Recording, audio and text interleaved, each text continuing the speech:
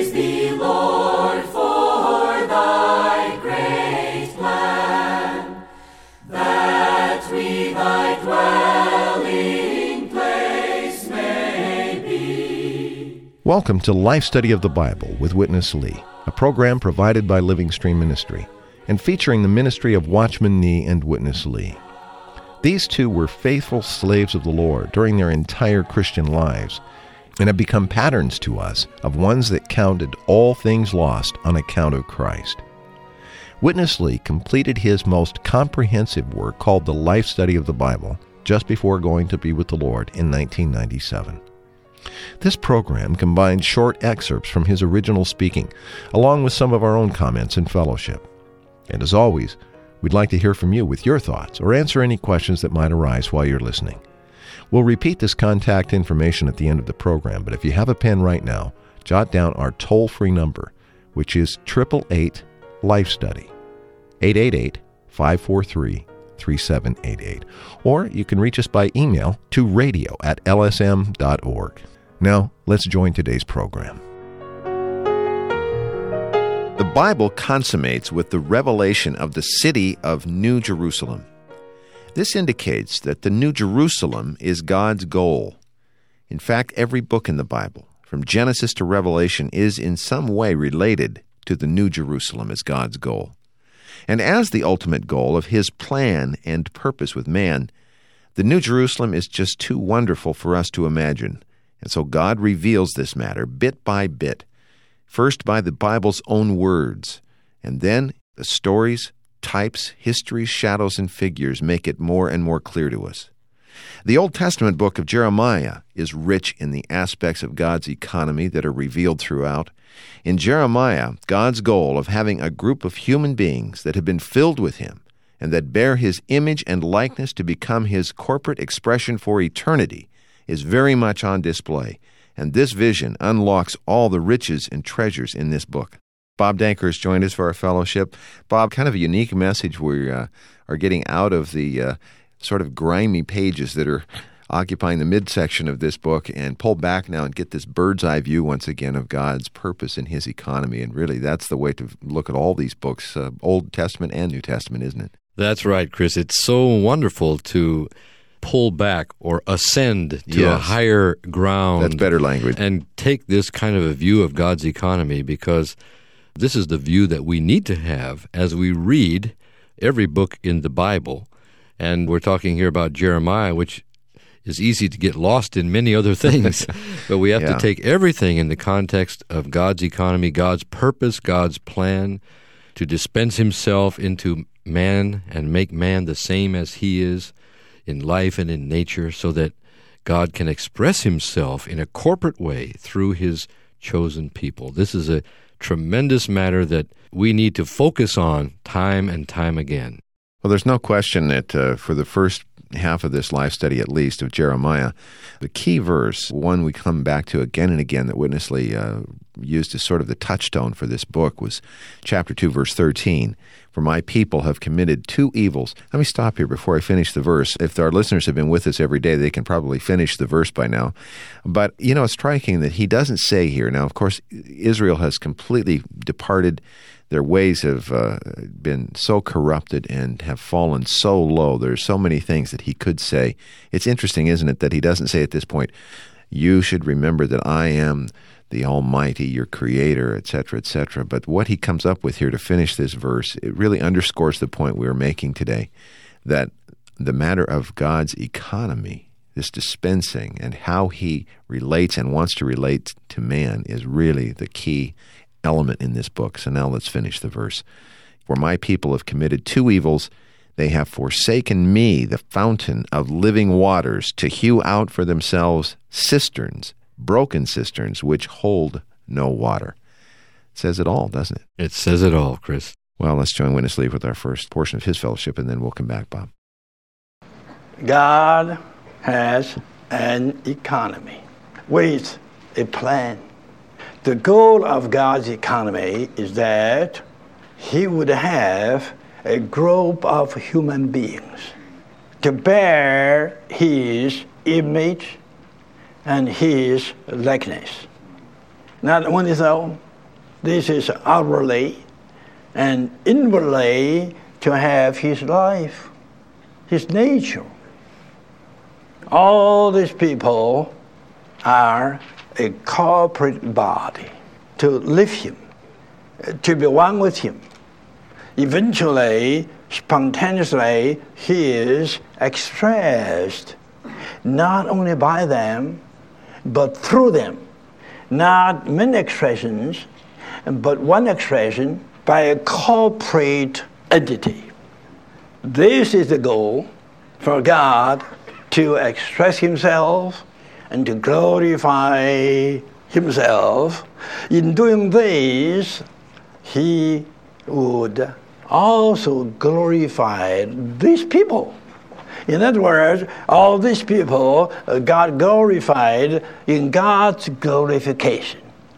So, in glory, God and man and God will be one. There is some distinction, but no more separation. Man and God, God and man, they are one. In life, in nature, in element, in essence, they are one in structure and in their constitution.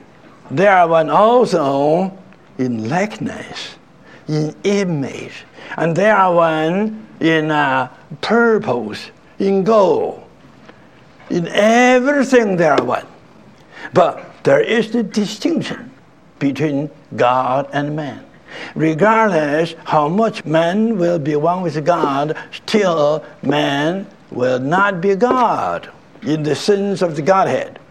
Man still remains as a man. God is God. Yes, he has become a man, but he did not give up his Godhead. The Godhead still is preserved, and the manhood is still limited. Man and God, God and man are one. What it is? This is the highest peak of the revelation of the Bible. And this is symbolized, is signified, is depicted, is portrayed by that wonderful holy city, the New Jerusalem.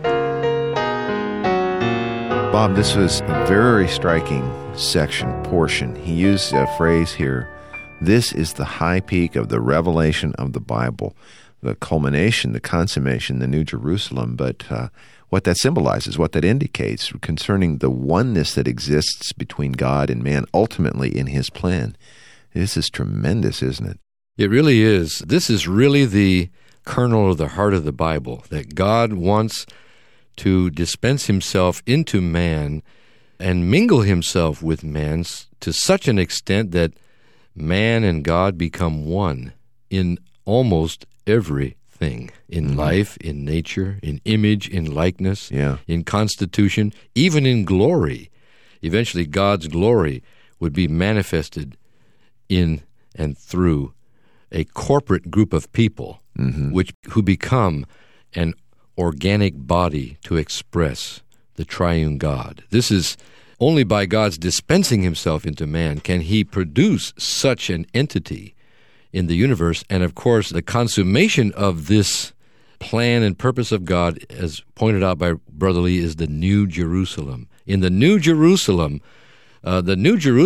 is simply God mingled with his chosen people to such an extent that they are one in every possible way, except that God's chosen people never obtain or gain the Godhead. Right. They never become a member of the Godhead, which means we never become an object of worship in the way that God is worshipped. That is uniquely God's, isn't it? That's right. God has the unique Godhead. Only he is self-existing and ever-existing. Whatever we have as his people is limited. We are his creatures. We will never be self-existing. That's right. We will never be omnipotent Right. or omnipresent or omniscient as he is. We will never be independent in our existence. Everything we are and everything we have depends on our union and mingling with him. He in himself is God. we, by virtue of our being mingled with him, become God, but not in the Godhead. We become the same as he is in every way except for this distinction. There is a distinction. Right. God is God and man always remains man. But as you said, so many elements, so many aspects of the oneness there, the likeness, the expression, our constitution in life, in nature, he even said in structure.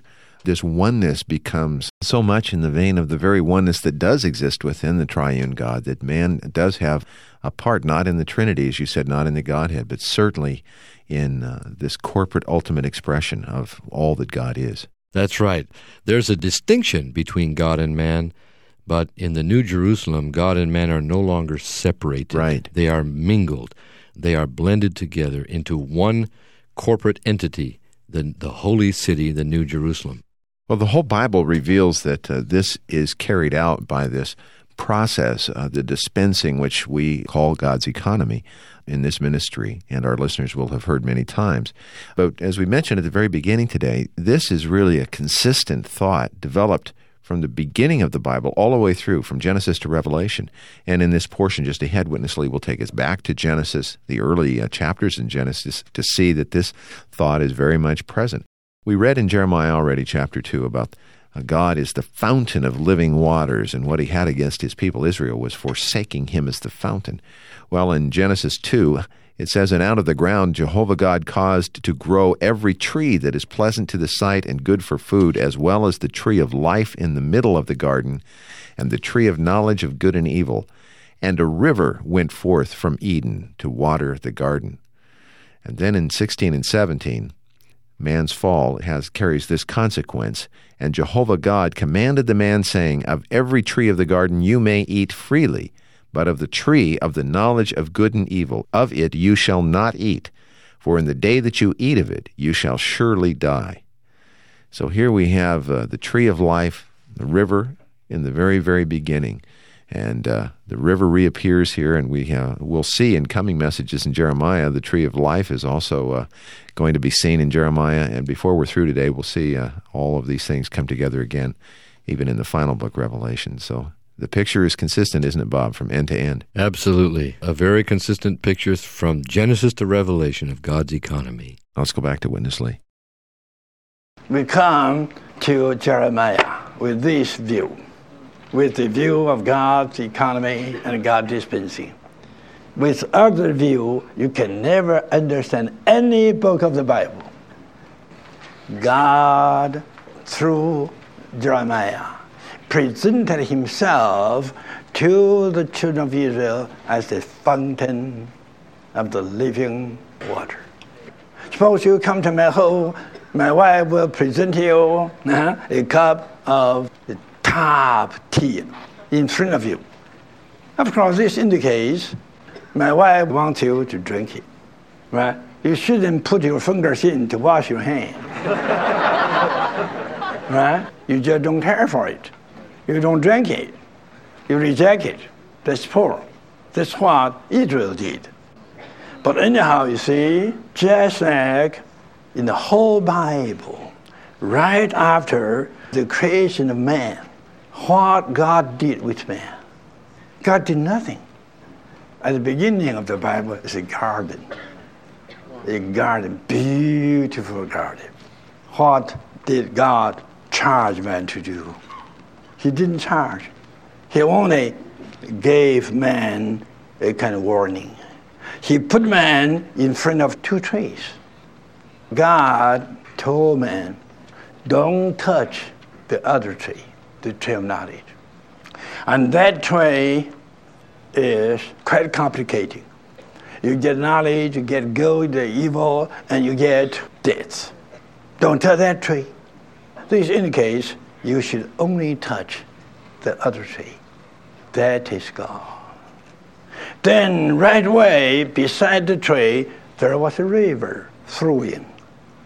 So the Bible at the beginning presented man with such a picture, indicating that God is the life tree, and God is the living water flowing in the river, For your existence, you should eat this tree and drink the river.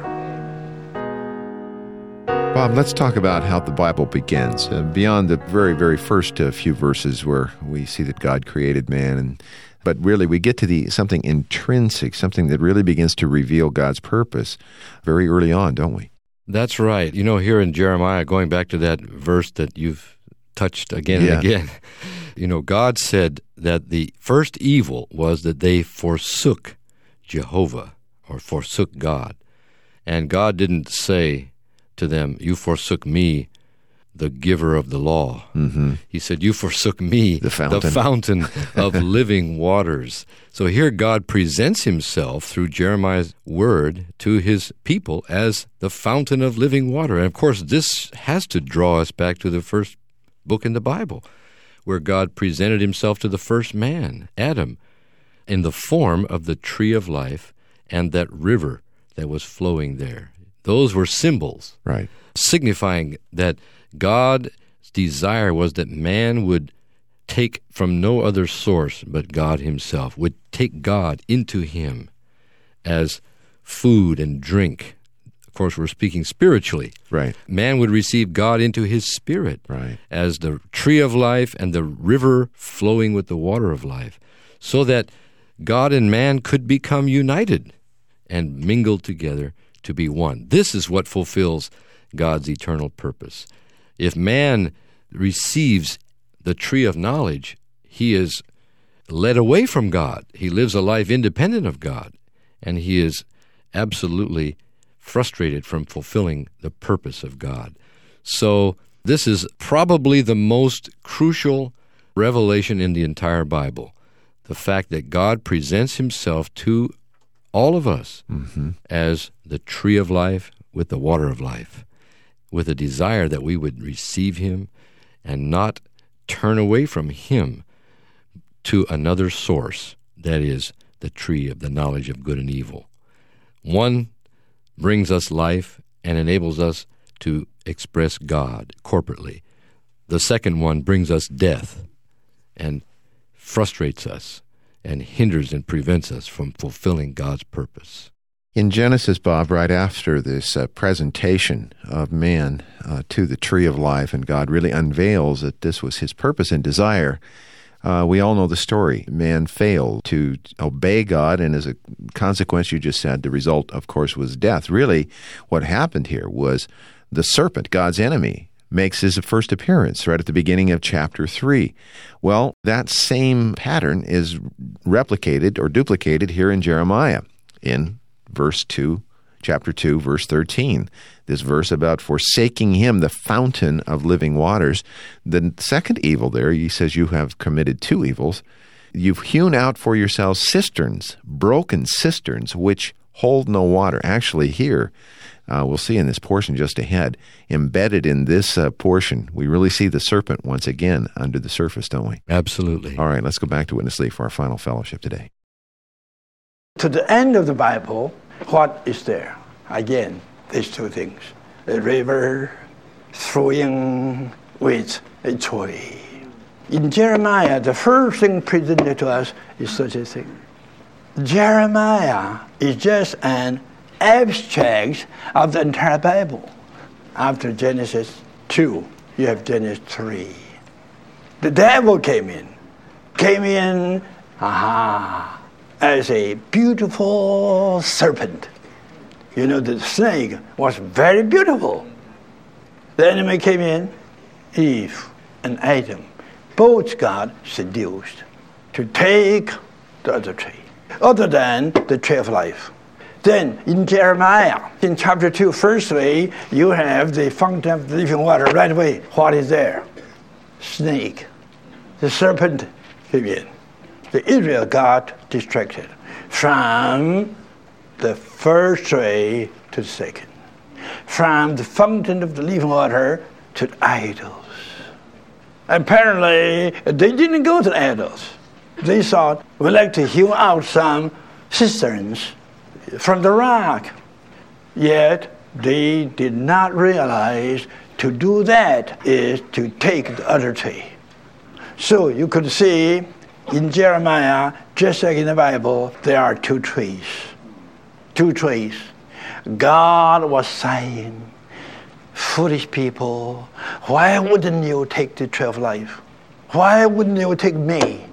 Why would you go to the other tree? What is the other tree? The idols. Why wouldn't you come to me? Why you go to the other tree? Now you understand. When you go to the other tree, surely you abandon God. Bob, of course, in a very real way, the Lord was telling Israel that they should never have forsaken Him as the fountain, to have that kind of a relationship with Him. But this matter of hewing out the cisterns, really we know, as we read the rest of the book and see the history of Israel, this was referring to their turning away from God and turning to idols, other God. And this was, no doubt, the serpent's work among God's people, even in Jeremiah's time, wasn't it? Absolutely. Satan was there behind the scenes working to distract God's people and to cause them to forsake God Himself as the fountain of the living waters. And then they realized that once they have forsaken God, they have to find a way to live. So they have to hew out for themselves some cisterns. But these were broken cisterns. And these cisterns, of course, were the idols. And, of course, these broken cisterns hold no water, which means in these cisterns or in these idols, there's nothing that can give life, nothing of the living water that is in God as the fountain of the living waters. There's nothing to cause us to be one with God, to be filled and saturated with God, and to become God's expression. There's nothing of life in the idols. Satan is always working in God's people. That means in us, the believers. We are God's people. When we believed in the Lord, we came to Him and we drank of Him as the fountain. Right. The question is, are we still drinking of Him today, or have we turned away to hew out for ourselves some other cistern to satisfy us, to cause us to maintain our existence? God wants to be our unique source, and He wants to be our life and our everything. But Satan is there, the serpent. Right. The beautiful one, outwardly beautiful. Inwardly, he's corrupt, evil, rotten to the core. But outwardly, he has a beautiful appearance to seduce us. Satan is a seducer, seducing God's people to forsake God in a very practical way. So really what we see with the children of Israel here is a reenactment almost of Genesis chapter 3, don't we? Absolutely. And before us every day, similar reenactment can take place. That's right. Satan is not idle, inactive. He is very active. And his main work, I would say, is to seduce God's very people, the very people God chose and redeemed for Himself, to satisfy Him and to fulfill His purpose. Satan seduces us to turn to another source, another tree, the tree of knowledge. Of course, Bob, in Genesis, man is banished ultimately from the garden because of his sin and falling away and forsaking the fountain, turning to the other cisterns. But he mentioned briefly right at the beginning of this section that the end of the Bible, what is there, we no longer see Satan. We no longer see the idols.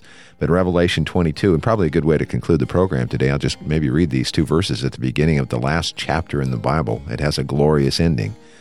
We know how it comes out, don't we? We just need to get ourselves into the reality of it day by day. That's right. And He showed me a river of water of life, bright as crystal, proceeding out of the throne of God and of the Lamb in the middle of its street.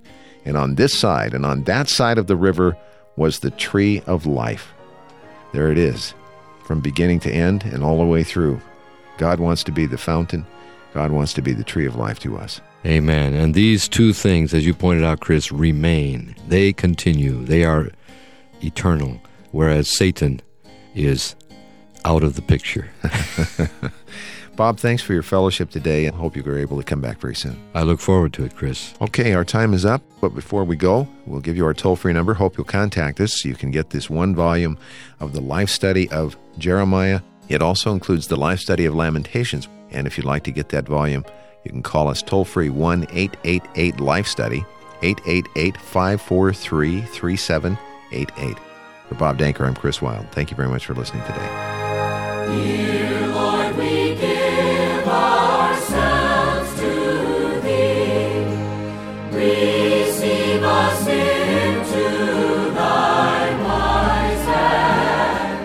You've been listening to Life Study of the Bible with Witness Lee, produced by Living Stream Ministry.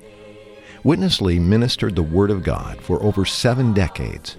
Many consider these life studies as his seminal work, an exhaustive commentary on the entire Bible from the perspective of the believer's enjoyment and experience of God's divine life in Christ through the Spirit.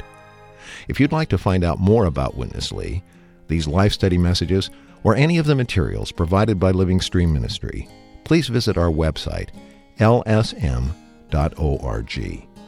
That's lsm.org. You can also email us, radio@lsm.org, or call us toll-free, 1-888-LIFE-STUDY. Thanks for listening today.